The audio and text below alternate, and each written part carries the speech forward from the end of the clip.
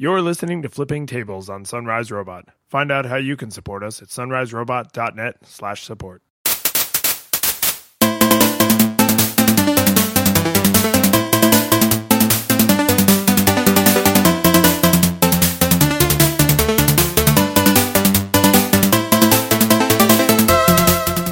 Hey, welcome to Flipping Tables episode 124. We double-checked this time. I'm one of your hosts, David Lyons. And I'm Michael Edwards. And I think I just wanted to mention, we actually have quite a bit of follow-up, but I just really quickly wanted to mention the LinkedIn thing that we kind of like douchily joked about last week. Yeah. I really do now wonder, like in the light of the past week, if they did kind of do it under cloak of WWDC, because there were jokes about like, oh, Clippy and LinkedIn now, ha ha ha. But I really saw very little serious discussion and not even like a lot of mocking. It was just like near radio silence, which is maybe what they were actually after. Like, I thought I was kidding when I said that, but maybe they weren't. Well, if you want to see the other take, the super positive, this was, go to Ben Thompson's blog. I read him all the time. He's a very smart dude. And he was summing up Microsoft's announcement and Apple's WWDC. And he actually saw the LinkedIn purchase as making a ton of sense, being an incredibly good move, and being more bold and interesting than anything Apple did at WWDC. He was like, WWDC had a lot of good upgrades, a lot of nice features, and it's exactly what Apple's always been doing. And it's whatever. He was kind of down on that. He wasn't down, but he was just like, all right, great. And so if you want that serious take, it wasn't, hey, they're trying to say their bad quarterly results go out on Friday afternoon, so the news cycle doesn't spend the whole week on it. Like, to the contrary, they were so bold and excited about this, they thought, hey, we can drop this on WWDC day. I love that reading. That's fantastic. I'm gonna have to definitely thumb through this, because I love the idea of not just like, oh yeah, we did this and it's cool, but like, we did this and it's cooler than anything they're about to do. Like, that would be an interesting angle for Microsoft. I mean, most of my snark just comes from the fact that I really don't like LinkedIn as a thing. And so that's very different than saying that it's a bad business move. It could be a great business move, and apparently there are some good reasons to think it is a great business move. I just really don't like LinkedIn, so makes me want to be snarky. That's fair. LinkedIn is terrible. But your mom tried VR. Yeah, and that's not a joke. She actually did. My mom's in town this week, and I got my first Google Cardboard. So I noticed that Google had a sale, and it was only $10 instead of $15 to get the basic Google Cardboard. And I also read that it works on iPhone. They actually released an official Google Cardboard app for iPhone. And there's some other VR apps you can find, like roller coasters and walk on the moon kind of thing. So that was really cool to get in the mail today, which I think you got yours as well. I did. And our mail gets delivered kind of late, so I didn't get to play with it too much. Yeah. And, having already tried the Vive and the Oculus, going to the Cardboard was like, It's baby's first VR. I think I described it to you as an advertisement for more expensive real VR. Yeah, and I mean it's fine, and it's like a glorified ViewMaster 3D, but software run. And it's not the Cardboard's fault that an iPhone is not a great VR screen. The Retina screen really ain't so Retina when you're 1 inch away from it. Yeah, and it's being split in half, and it's probably not even operating at maximum res so that it can be smooth, and yeah. So I did the roller coaster one, and it was kind of nauseating. And I mean, there was that mind body like disconnect of like, I'm going through a crazy roller coaster and my body feels nothing. And like, it was sort of like I didn't get sick, like I wasn't feeling it like super bad, but it was a little bit of my brain going, what's happening? Why are you doing this? And but I think part of that was because the graphics were so bad. So anyway, to get to the mom tries VR part of the story, so I was like, hey, check this out, Mom, Google Cardboard, and Shelby, try it out. And then I was like, Best Buy has like the super fancy, crazy, cool one. Would you guys be interested in trying that? And my mom is adventurous and awesome. And she was like, yeah, let's do it. And, we were going to go to Jamba Juice anyway, but it was kind of like, my mom is willing to just go out to try VR, and that's cool. That's a cool mom. And so we go, and the Oculus demo is, it's not at every Best Buy, because we tried to go and we tried the Vive for that episode, and sadly, all they had was the Gear VR playing a video loop. Which honestly was not that much better than the Google Cardboard. So yeah, it kind of made me like... Yeah, now that I think about it, it's like, I'm either going to get real VR or I'm just going to... That's why Cardboard, like I can't fault Google Cardboard. It's like a $10 piece of cardboard and 2 lenses. And all of its faults are really the device you put in it. So my mom tried VR and she thought it was cool. She was very interested. There's like all these different scenes where you're like on alien planets in the VR one, and there's this T-Rex that runs up and like roars in your face, and it looks like it's spitting on you and stuff. Did you warn her against doing the rock climbing one? Yeah, she did the other one, which they way oversell. The demo guy has a clear script because he said the exact same thing this time that he said to me. Is like, you're a scientist exploring a strange and alien planet, and it's like, no, I'm standing and there's a couple like cartoon characters in front of me. I'm not a scientist. I got that exact impression when we did the HTC Vive, because you were standing next to me when the woman explained how I was going to use the Vive, and then like word for word gave you the same set of instructions. And I was just like, he was right here. Didn't you see him? He's just giant. Yeah.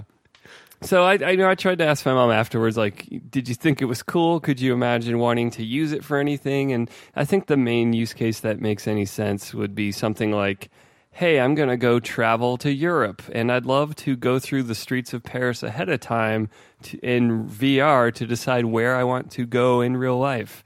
And, maybe that cool landmark isn't really that cool, and it's not worth taking half the day to get there when there's other cool things I could do. So sort of a Google Street View on steroids, like when it becomes like insanely realistic, could be a really neat, practical person VR reason.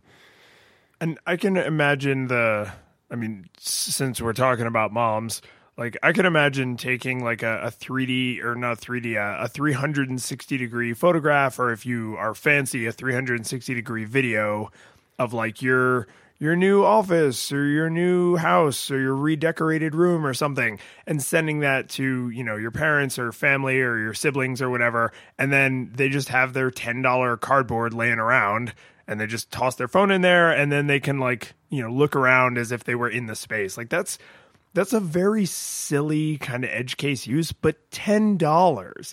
And yeah. It's not like I'm being very first worldly here and like not including the cost of the phone, but you already have the phone. I think it's reasonable to say anyone who's listening to the show probably already owns a smartphone, or at least has access to one. So it's to say that, Google Cardboard is VR for $10 it still feels appropriate, right? Because there's nothing else you need.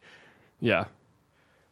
And the apps are all free. And annoyingly, though, one of the roller coaster ones was showing banner ads. Oh. like if banner ads are annoying anyway, in VR, you're like, it's just this big, like, you're not really here sign. It makes me think of that episode of Futurama where they like go into the internet and there's like actual like windows, giant windows like appear in front of them. But so I will say my one complaint about the Google Cardboard, because the low res stuff, like that's all true, but I can kind of suspend disbelief. But the thing that bothered me is, just like I mentioned with the Wii, if you're pointing the Wiimote at the screen, the finger is like freaking out. Like it looks like you have terrible tremors or you're in the middle of an earthquake. And that's how I felt using the Google Cardboard. Like unless I stood and held my arms in such a way that they were like reinforced against my rib cage, you could see like a slight shake because nobody's hand is perfectly steady. Yeah. And that was actually the part that I found most disorienting, because the Vive, and you'll have to tell me about the Oculus, but the Vive seemed to have compensated for that. Like, I know I don't hold my head perfectly still, but I don't remember the Vive being all like Twitch vision. Well, I think those just strap to your head better too, and let alone they have separate cameras tracking you to also orient you. That's true. I think it's just, it's way more precise because they spent technology making it more precise. Maybe I'll tie like an elastic to the cardboard and fasten it to my head. The last thing I wanted to follow up with you on is this differential privacy thing from WWDC, which was almost overshadowed by the LinkedIn acquisition, which is there's a great blog post which we link to that's in the show notes, which you can find at sunriserobot.net/flippingtables/124 for this episode. That kind of explains how differential privacy works. And this is not a new idea. Apple did not invent this. They're just using like a brand name for it to capitalize on it. And that's, you said the same thing last week and about the Retina screen, right? They didn't invent that. They just like co-opted it. But the idea here is basically the more private it is, like the way you make this differential privacy works is by like adding noise to the data set. And the more private it is, the less reliable anything it tells you back, like when you query that data is. And the more accurate it is, the less private it is. So that's like the obvious on the face downside. And then when you add in the stuff about like, oh, well, it's all happening on the device. So now you have these like mass computing problems and battery issues and network connectivity issues. I keep hearing more reasons why Apple is not going to be able to technologically deliver on this than reasons that they are. So I've got more of an open mind about it. I mean, I feel like no one has really tried to do this at the scale Apple's going to be doing it. And no one's single iPhone is trying to do everyone's photos. And the talk show just had their big show with Phil Schiller and Craig Federighi, and they addressed this directly on it too. And he says, like, it turns out GPUs are really good at image processing. And so some of the, not everything they announced about the machine learning was image based, but the is that a mountain, is that a horse kind of thing, is image processing. Is this tire your mom? Yeah, basically. And so that, he was just like, it turns out, GPUs can do this really well. And that particular thing. And that, it wouldn't be doing it unless you're plugged in. So at night. And I think sort of some of the same things came up that we talked about last episode about like, maybe your whole library processing would take a while, but one new photo you took today is nothing. And so it's sort of the upkeep is low, even if, hey, I'm going to port my 50 terabyte library would be a bad move. But I don't know. It's a different approach, and it sort of remains to be seen if they can do it. But the privacy thing is very interesting to me, enough that I, ranted through a blog post about it. And my main thing is like, I'm excited to see if we can have other business models without sacrificing features or quality of features. And it's not like, hey, everything ad-supported is evil. I don't think that. But it's more like, hey, can we have some things that sometimes aren't ad-supported? And I think the interesting thing is companies have been telling us for a long time, hey, don't worry, we anonymize the data. And I think we're sort of realizing in the academic science side that anonymizing data isn't necessarily enough. Especially not when you have a large set, because then you have tons of reference points that you can say like, oh, this is... obvious, if you're talking about the two hosts of the show, you're like, yeah, like kind of a beard and, white guy. And it's like, well, that's not enough. One of them's over 6 feet tall. Oh, you mean Mike. Like suddenly you have enough information to figure it out. Well, it's like, I don't know your name, but I know where you go every single night. And I know Monday through Friday where you go every morning. Okay, I know where you live and work. And it's not hard to figure out your name once I know those things. Right. And that's a weird anecdotal version of basically why anonymous may not be enough if you care about privacy. And it's sort of, I don't know, the way I view it is sort of like we've been hearing lots of rhetoric from companies that make their living off of harvesting data. And I really don't want to color that as positive or negative. That's just the fact. We've been living with that rhetoric in the tech world forever. It's give us your data, and therefore we can make good things for you. And I think, whether or not Apple's thing works, whether it's as good, whether the market cares about privacy at all, it sort of remains to be seen. I'm excited at the chance that we can question those assumptions. And there are some technological reasons to at least say, hey, this is going to be a lot harder to do without direct access to unnoised data. But is that a fact, or is it just sort of convenient because of the business models that are in place? I mean, it's definitely convenient. Whether or not it's a fact remains to be seen, but it's super convenient.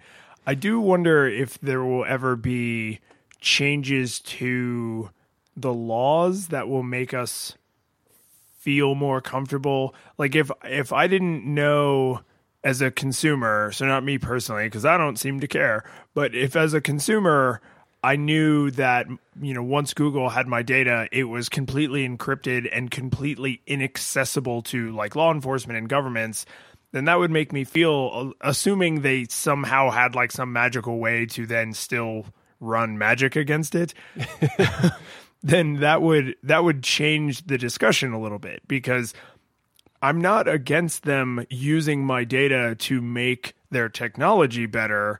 I think what most privacy people are really afraid of is then being exposed in some way or having it used against them in some way. And just as I'm interested to see if Apple can actually do this kind of on-device processing, I'm also curious, is there a way to basically access something you can't access? Like, can Google do some kind of security wizardry that allows them to get the data they need to inform the algorithms without knowing like where it came from or who you are, or being able to hand it over to someone else in any usable way? Like, that would be another interesting way to attack this.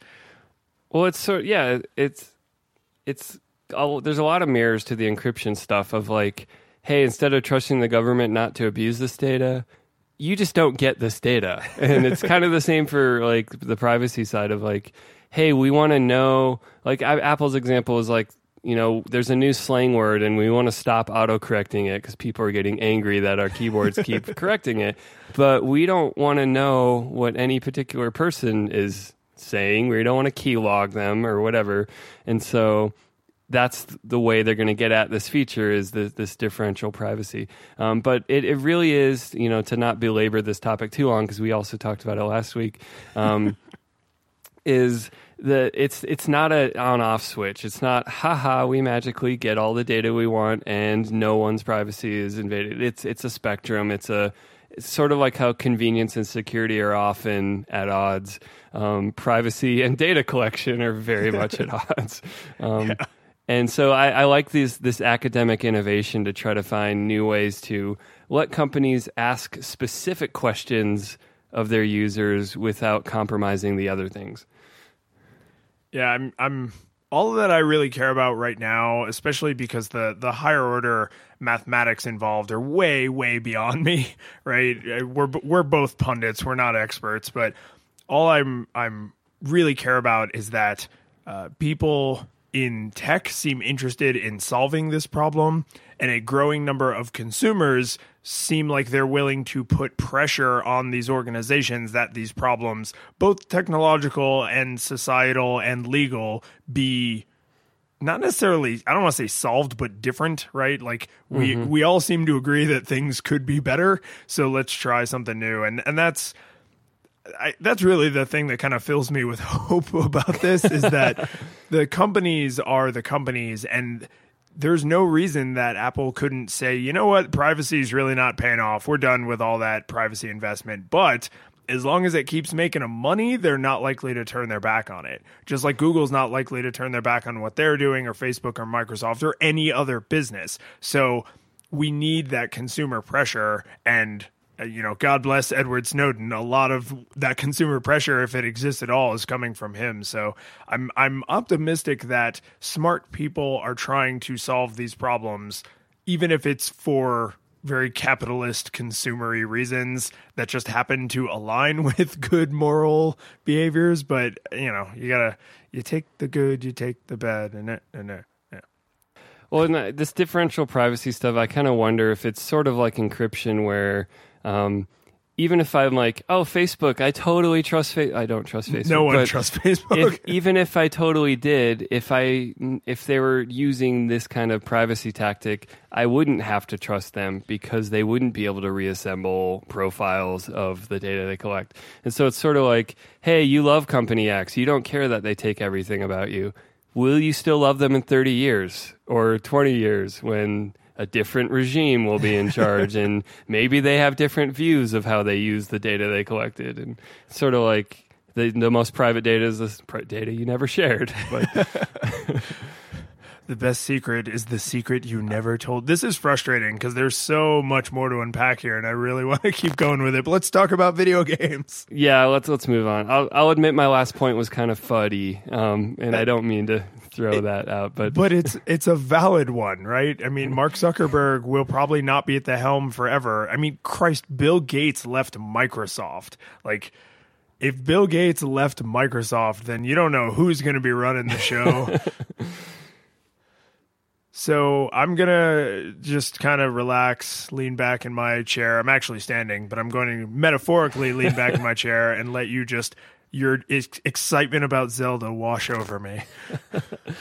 It's mostly because I'm a Nintendo fanboy, and I know Nintendo is on hard times. They're damn near irrelevant to non-fans.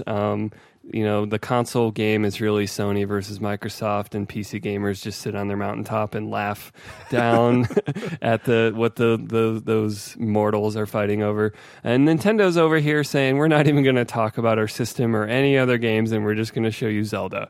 All of E3 is Zelda. Zelda is the thing we make right now. Zelda, Zelda, Zelda. We are renaming the company to Zelda. We are now a company that produces Zelda.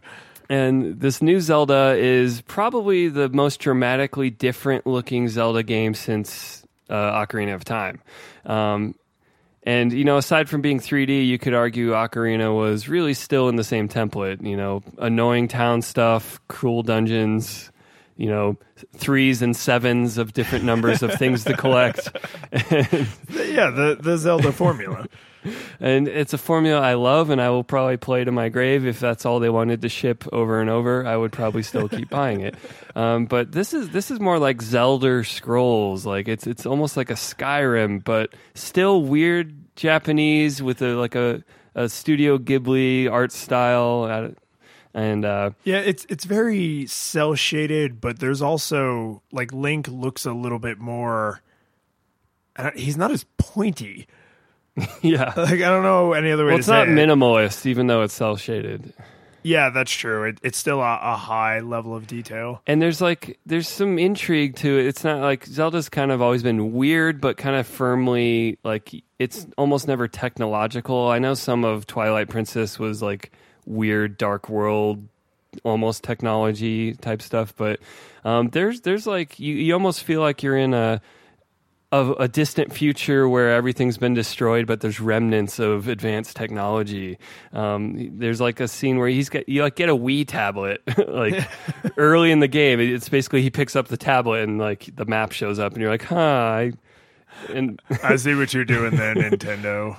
But they work that in, like there's like this magnet power, and he's like picking up beams and dropping them and creating platforms where there weren't any, and like there's a very like Minecraft, Skyrim, like there's a lot of Clearly, they're adapting to modern game design with Zelda, but they're retaining so much of the magical weirdness of Zelda at the same time. So it's just like, hey, that thing I love, and it's not stuck in the past. This is very interesting. And I mean, I have a love-hate with open world games. I usually like games that give you freedom but are still very structured. Like Deus Ex is one of my favorite games of all time. And it's like, hey, you got to go into this warehouse. There are a lot of ways to get into this warehouse, but you're going into this warehouse. And that slight focus lets them still make a really good story, even though you aren't totally strung along playing a quick time action like Shenmue thing. And don't you think the promise of an open world game is almost always completely conflated with freedom? And the freedom to walk around and ignore the main story is not the same as the freedom to do other things that are not the main story. And I mean, there's lots of open world games where it's like, yeah, you can just not go to the next glowing, point on the map where you press A to advance the story. But if you don't, there's nothing to do. No one will talk to you about anything except the next story point. So it's like having what's the word I'm looking for? Like the ability to influence the world around you. It's an A word. It'll come to me. Having agency, having aardvark about like how you get into the warehouse, I think is almost more valuable than saying like, well, you can just wander around and maybe never go into the warehouse, but the game will come to a grinding halt. Because then you're like, it's sort of like, well, you make the game. I'm not buying this to create a game. Even if I want choices presented to me.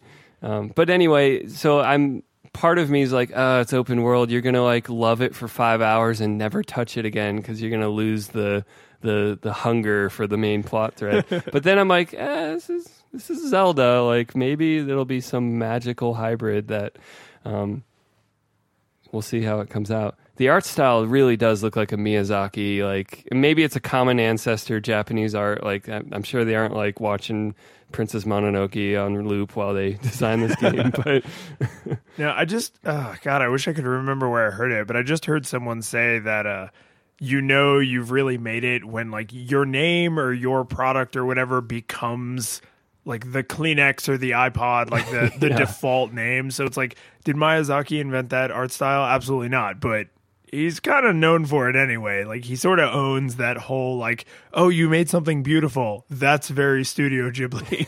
It's like he didn't invent beauty. But literally every frame of his movies are poster worthy, pretty much. Oh yeah, no, the team of animators, I assume it must be like the highest burnout, because anything that is not absolutely perfect, that person is probably fired and never allowed to work in animation again. But do you think any of the controversy around the comments that were made on Link being a woman, like, is that even discussion worthy, or is that just so cringe? We can talk about it. I mean, long story short, someone asked Nintendo, can you play as a female Link? And their answer was awful. It was really bad. They rambled about how that's not the way Zelda works. That's just not the way it is. And it just came back to, it just basically dogma. This Zelda is not that. Zelda is not that. And there was like some extra infuriating was they gave like a really dumb in-universe reason. Like, well, it's like he's the Triforce of Courage and Zelda is the Triforce of Wisdom and Ganon is the power, and you can never change that. We don't have writers. There's no one writing this.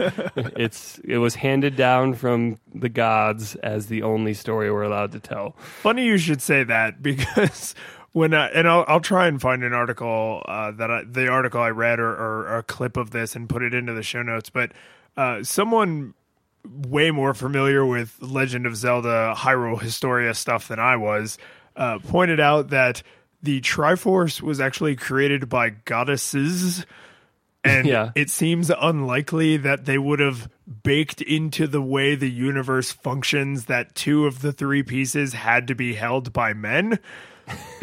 And also nowhere in the lore is it that Link has to hold one piece and Zelda has to hold one and Ganon has to hold one. That's just what keeps happening. Yeah. So yeah, their response, even their attempt at an in-universe response is, I mean, that it's just thinly veiled. Like, yeah, we don't want to do that. Link is a boy.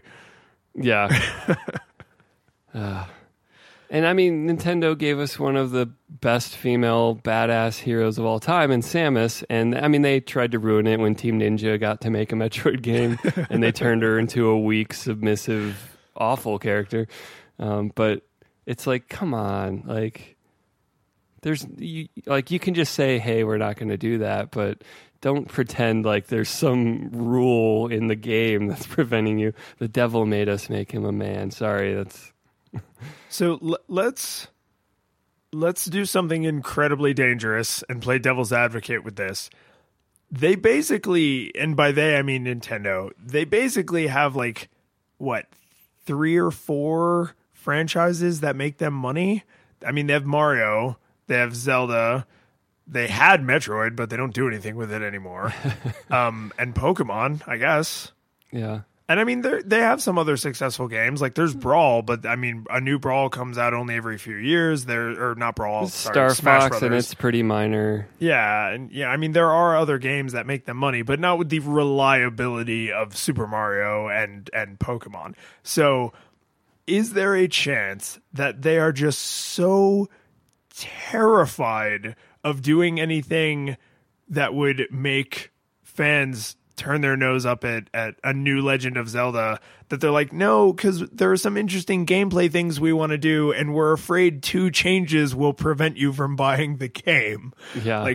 Like we can either change the characters or we can change the gameplay, and we're more interested in pushing the boundaries of gameplay than pushing the boundaries of these social things.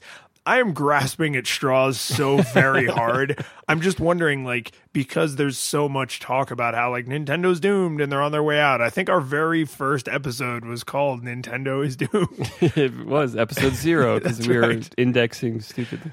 But do you think that could be, because that's not the kind of thing they're going to admit on stage, right? They're going to dance around saying like, we're terrified you're going to stop buying this. I mean, do you think that they think of Zelda like Indiana Jones? Like if someone went up to Spielberg and Lucas and were like, but what if in the next movie Indiana Jones was a woman? And they're like, that's not Indiana Jones. Or is that a fair comparison? It's not, because they created a universe in which each of these games happens dozens or hundreds of years apart.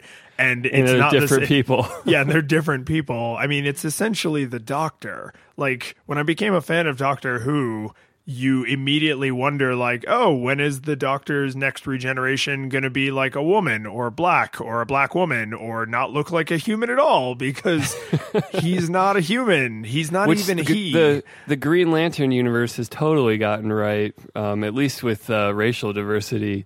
The different... Yeah, the Lantern Corps has female, or what we humans would consider female Green Lanterns, but I think that... And species diversity, too. So. Yeah, but I think the humans have... There's a couple of white ones and at least 1 or 2 that are black. But this is... If you bake into the universe, Link is like a title... Right, like Buffy the Vampire Slayer is like the Slayer. Symbol. Yeah, so if that's like a title you get for magic reasons, then I don't think the magic title of you saving the world cares about your genitals.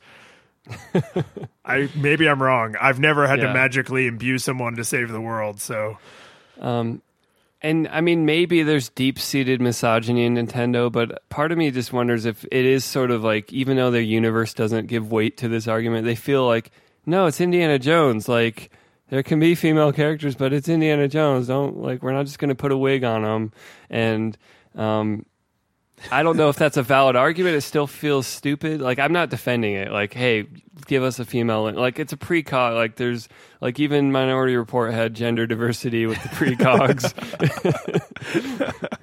I mean, my challenge would be, because I do, although I think it's a pretty flimsy argument, I do agree in most cases with we're not going to just put Indiana Jones in a wig. Like, Indiana Jones can have a daughter who grows up to be exactly like Indiana Jones and goes by the moniker Indiana Jones, but we all know it's his daughter, not him. But in the Zelda universe, you don't have that because it's not the same person. So my counter would be like, well, then maybe it's time to make a game starring Zelda. Yeah. You know, the namesake. And I know they tried and all that, but, you know.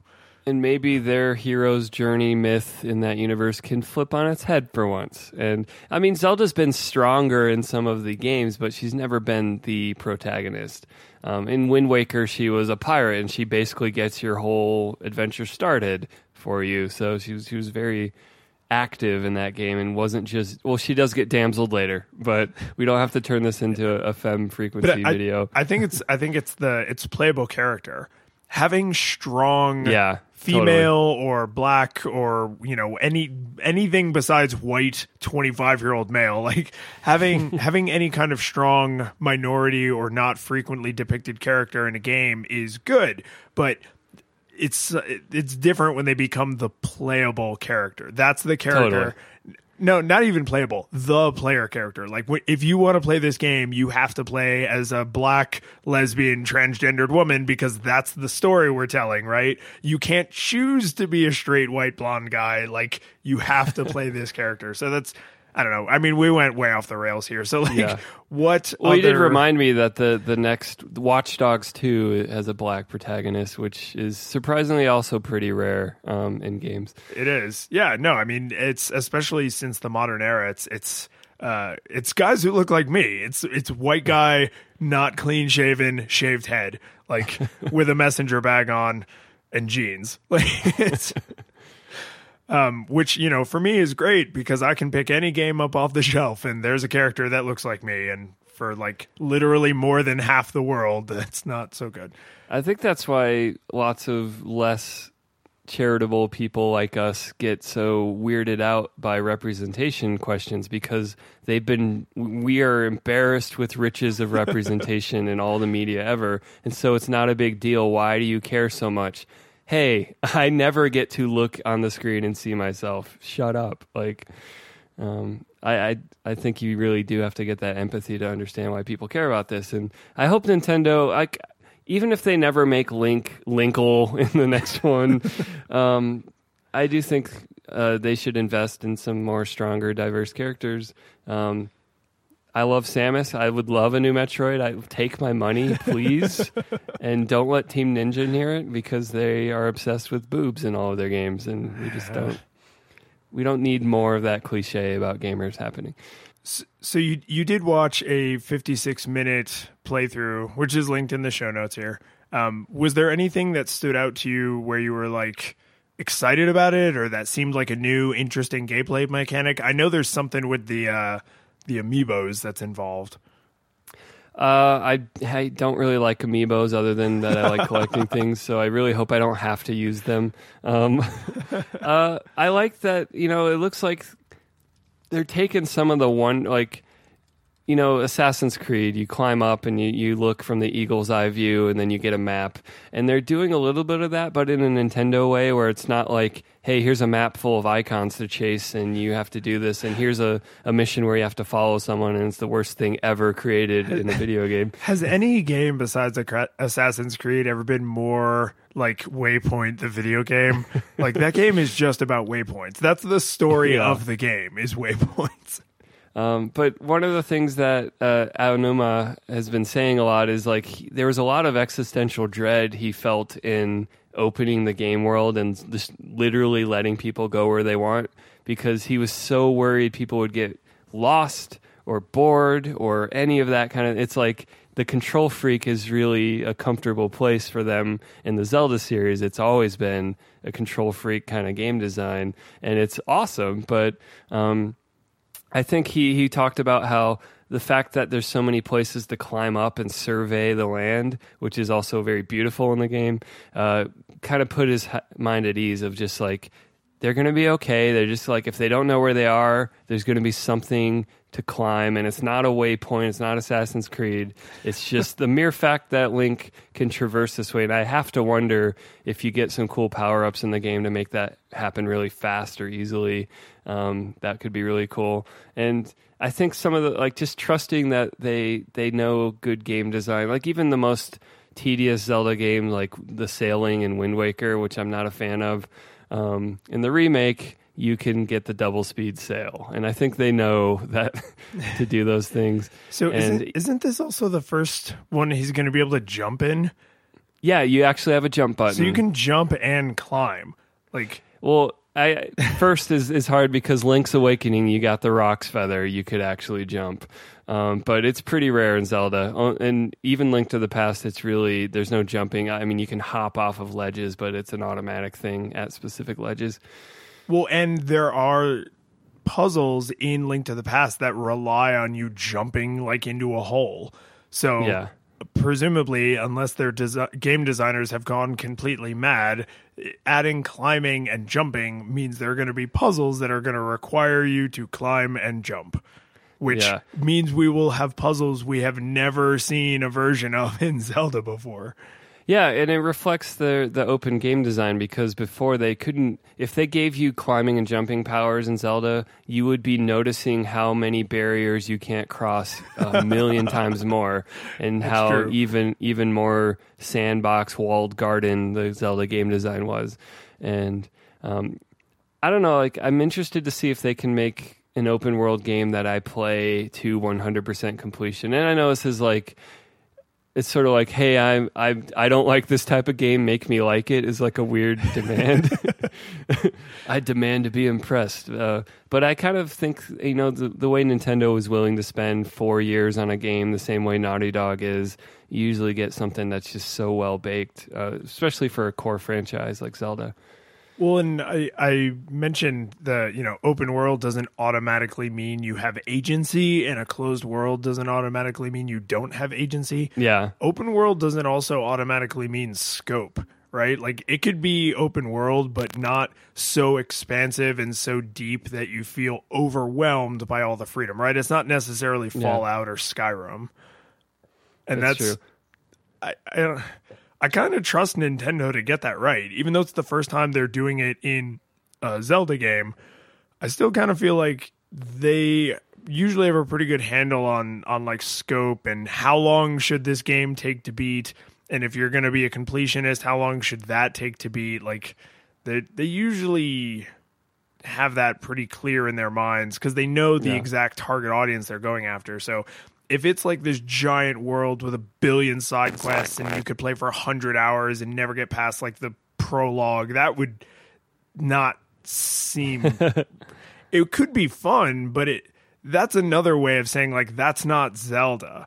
Like, if I could get so lost that I have no interest in, like, defeating evil and destroying Ganon, like, that would feel weird, because from the second you start a Zelda game, you're like, I'm gonna murder that pig man. Like, you know what your objective is, and you go more or less straight toward it. Maybe you go a little bit off to, like, get an extra item or two, but you have, like, a clear goal in mind.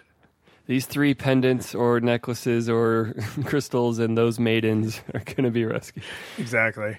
I think you put it well, like, that subjective but like somehow feels concrete. Like, will it still be Zelda? Is like, it's open world, it's different than any Zelda they've ever made, but will I still have that, like, oh yeah, this is Zelda kind of thing? I mean, I only watched, I think, like 5 or 10 minute video, and I still got the impression, I was like, I'm gonna find a way to play this. Like, because when Twilight Princess came out, which I've still never played, the one with the terrifying moon. Majora's Mask. Majora's Mask. But like, when Twilight Princess came out, I had access to multiple GameCubes. I had friends that had Wiis. Like, I could have gone and played it in any of these places, and I was just like, wait, you like turn into a dog? Yeah. Should we move on? I mean, I did have a little interlude about games you replay over and over because I made the mistake of launching Final Fantasy Tactics. You mean you did the right thing with your life of launching Final Fantasy Tactics? But we don't have to spend a lot of time on this, but it's on my mind this week because I think it's the longest game that I play over and over. Like, there's a lot of short games I play over and over. Super Metroid, Link to the Past, like, you can beat those games in hours. But, man, Tactics, you can easily spend 30 or 40 hours on a playthrough. Oh, for sure. And I think as I've gotten older and, now that I have kiddos and my list of, like, games, books, and movies that I revisited, like, every year is now, like, every 18 to 24 months, maybe. But Final Fantasy Tactics is never far down the list. Like, no matter how many, like, I have Uncharted 4 you let me borrow. I have Bravely Second that I'm still working on. But the idea of sitting down right now and playing Final Fantasy Tactics seems perfectly reasonable. Like, there is no... I cannot come up with a good reason that would not bring joy into my life, even though I played that game like 30 times. I did see a good meme about how Cloud is in the game. It said playable in Final Fantasy Tactics, and then the bottom of the meme just said sucks. He is pretty terrible in it. I think, didn't they make him a little bit better in War of the Lions, or does he still suck? That game is just a bum rush to get to Orlando, unless you're specifically not playing an Orlando build. Is there any other true build? There's the Chocobos only build. Oh, jeez. Yellow Chocobos only build. So here's a legit question about when you replay Tactics, since you revisit it so often. Do you make it a point to try things you haven't tried before, or do you just want to sink into the familiar warm blanket and like the main character plays the same classes, you do the levels the same way, your battle strategy is always the same, or once in a while are you like, you know what, 6 Dancers. calculators, I'm going to do 6 calculators. I get a weird enjoyment out of firing people because they send you these really sad messages like, oh, I thought we were working together. Oh, I guess not. It's just like, you're fired. That is dark, man. You're dark. even the Chocobos give you like a sad goodbye message of like, I thought we were getting along. Yeah, the sad quay noise or whatever. To answer your question, this time I'm doing a lot of like, weirdly everyone's always the same class at the same time, just because you get a splash effect on all your job point gathering if you have fellow. Oh, really? Yeah, I didn't remember that. And so it's just like, hey, we're just like, here's a bunch of archers. Here we go. Here's my team of white mages. No, I mean, I mostly just sink back into the comfort, but I'm grinding it more than normal. I'm not just, like, I don't care about the story anymore. Like, I'm skipping through that as fast as possible. And in fact, the between chapter things have a set speed, and it's very slow, and you can't advance it, you can't skip it. I hate that on replay. It's the worst thing. But I'm really just enjoying the grinding and like, haha, I got counter tackle for everyone immediately. Like that. Well, I mean, the gameplay is just genuinely fun. It's just crack, man. So when you do these replays, are you like, you're not hardcore? You don't play like the black PS1 disc? No, but it is the PS1 version because it doesn't have laggy spell casting, which drives me crazy on the War of the Lions version. Was the War of the Lions version bad, or was it just bad on PSP? I'm playing on the Vita. I actually have both versions digitally, and it's fine. It's 16:9, so it fills your screen better. But every single spell gets choppy and slow, and just like it just infuriates me. I'm sure porting games is hard, and I don't want to make light of the work and effort that people put in to do these remasters, but can you not make things that were already fine worse? Like they did the same kind of sloppy nonsense in the PS1 era when they were like, let's bring all these Super Nintendo games to the I PS1. can't play any of those No, versions. completely unplayable. Oh, you want to go to your menu? Here's this 5-second pause. Oh, you want to make a sandwich? Just go ahead and open the menu, and then you have an hour and a half. You know, just that thing you do a million times during a Final Fantasy playthrough. God, it's so awful. Could you imagine, like, anytime you wanted to go to your home screen on your device that it took that long? That's basically what owning a Wii U is like. This is my life. So you're playing on the Vita, but you're playing the PS1 version. Yeah. Which is kind of staggering to me that that's even an option. So you were able to buy a digital copy of the unremastered game. Well, I already owned it because it's I owned it for PS3 digitally, and they just let you download it. Okay. That makes a lot more sense. So this was... But even then, wouldn't that have been post War of the Lions? Yeah. Huh. And I mean, I own War of the Lions too because I'm a glutton for rebuying games. No, I'm just surprised that Sony or Square, whoever owns the rights, would be like, yeah, we'll just put both of these out there and let some crazy guy in Denver buy it twice. That reminds me that 3DS just got a bunch of Super Nintendo games like Super Metroid and Link to the Past, and they are $7.99, even though I already own them on 2 other Nintendo platforms. And this time, I'm like putting my foot down. I'm not buying Super Metroid again ever. No. I'm sorry, Nintendo. You need to figure out what every other platform on Earth did, which is one account no matter how many platforms you have. Well, and you've got to have literally 6 ways to play Super Metroid right now. Like right this minute. And 5 of them are legal. Facebook am, hates number 4. I am really tempted to buy a Raspberry Pi and do like the little MAME cabinet. Yeah. Not just because that would be super cool to have that hooked up to like the big TV and to have a dedicated controller, but I want to put it in like an adorable little Lego housing or something. Like part of the fun of having a Raspberry Pi is putting it into a cute housing.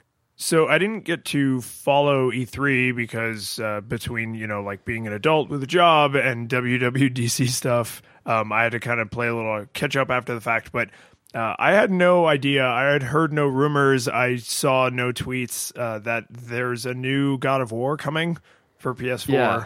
And there's a beard involved. There is a beard. He looks a lot like a guy I know. I need to send him like a memed up side by side.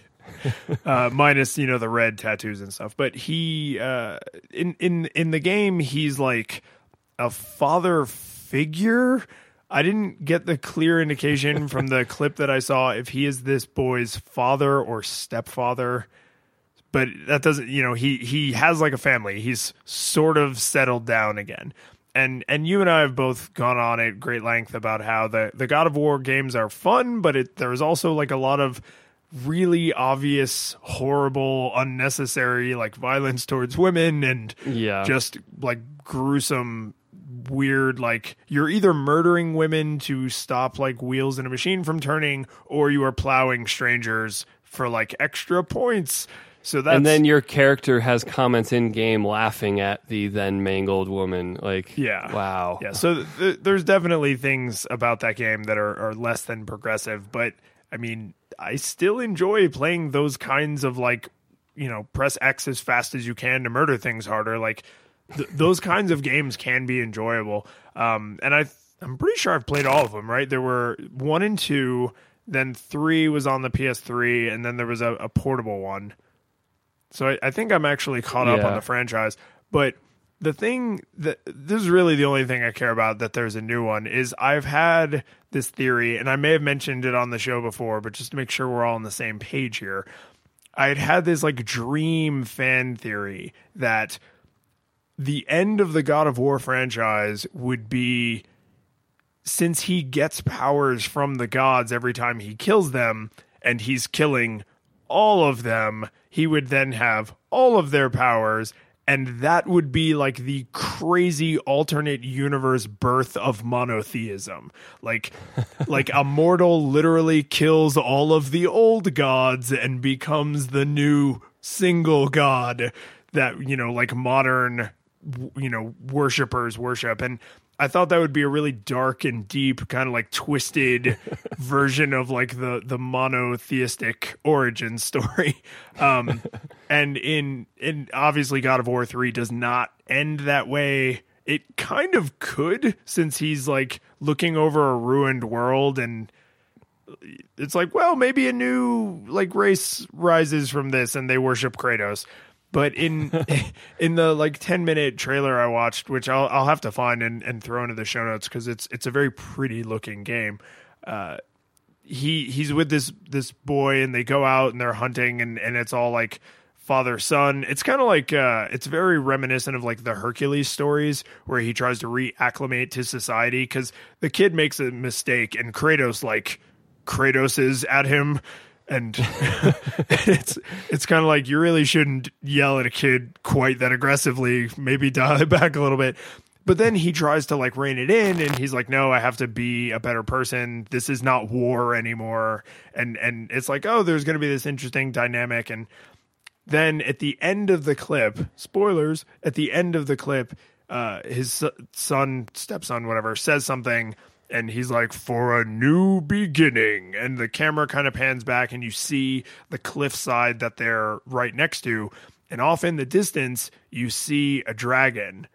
And I don't remember any English European style dragons being in the other God of War games. But I'm like reinvigorated with hope that they are playing the super long game on my fan theory. And now they're going to have several games about him killing all of like the mysticism that was around in like the Dark Ages. So like he has to medieval God of War. Yeah, he has to kill like dragons and like, I don't know, leprechauns and unicorns and and get rid of like that whole pantheon. And they could just keep doing this. Well, like he could then have all the Norse gods, so Shiva and Ifrit and all that. Yeah, they could do prequels where he has to kill all the Egyptian gods. Like there's dozens and dozens of games left to be had here if they want to bear out. There are a lot of religions. There are a lot, and a lot of them are like pantheistic. Tons, very much like Greek mythology. So this is like, I know it's really silly, but I still think it would be a cool and interesting final twist if the last thing is in this alternate universe where the Greek gods were like real people, the Jesus Christian God character that these modern people worship is Kratos, you the player. Like that and then Xenogears happens. No, I think Kratos becomes a programmer and creates Kratos. And that's the end. I feel like you just had that very passionate explanation of your fan theory, and then I was just like, "Here's like a really stupid joke." Did you watch the trailer? No, I just saw a screenshot of bearded Kratos. Okay, it's a good looking game. It's kind of a little bit more open worldy and a little more, the camera's like a little bit more over the shouldery since it's not like set piece. You kind of have to follow Kratos like through the woods and through a cave. So I don't know. I'll honestly, if I have time at some point in the future, I can imagine sitting down and pressing X a bunch of times until everything on the screen has stopped moving. Like I do find those kinds of gaming interactions to be at least a little bit enjoyable. It can be kind of therapeutic. Yeah. I mean, you played through all of them, right? Or at least the console ones? I played through a lot of the first one, and then I never quite got through any of the other ones. Well, those are games I actually have. So if you want, I could actually loan you a game, and you could play through it. All right, you ready to put a bow on this? Absolutely. So as always, you can find the show notes for this episode at sunriserobot.net/flippingtables/124 for the 12-4th episode, as Mike is now committed to saying for the rest of his life. We both love feedback. You can find us most easily on the Twitters. I am at Lions in Beta, and Mike, you are No, I'm not M. Edwards. You are Music. not I'm that Pseudo guy. Michael. I'm relapsing. Pseudo Michael. SUDO Michael. Yeah, that guy. That's the new guy you are. But you can also join us in our Reddit community. There'll be a link in the show notes, but it's just r/flipping tables, where we post every episode and we try and go back and have interesting discussions about things we didn't get to go into or thoughts that have occurred to us since the episode aired. And we've also started putting the alternate show titles, the show titles that never were, into the Reddit community as well. So if you want to see what might have been, definitely go check that out. If you are still listening in a web browser, we love you. We're glad you're here, but you can make your life a lot easier by just pressing that little old subscribe button or downloading and opening up a podcatcher and searching for Flipping Tables or even Sunrise Robot, because as far as I know, all the major podcatchers will actually surface any of our shows if you search for Sunrise Robot. So that's cool. And that makes your life easier and better. And being subscribed helps other people find the shows and search. It's a win all around. If you want to support us a little bit more directly, you can go into iTunes and leave us a rating and a review. That helps people find the show as well. Plus, it gives us the warm fuzzies.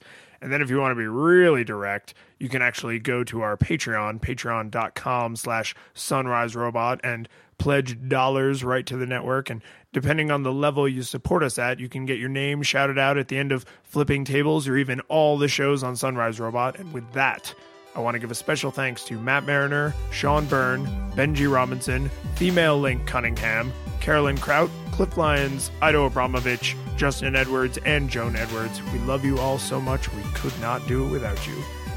See you next week. See you next week.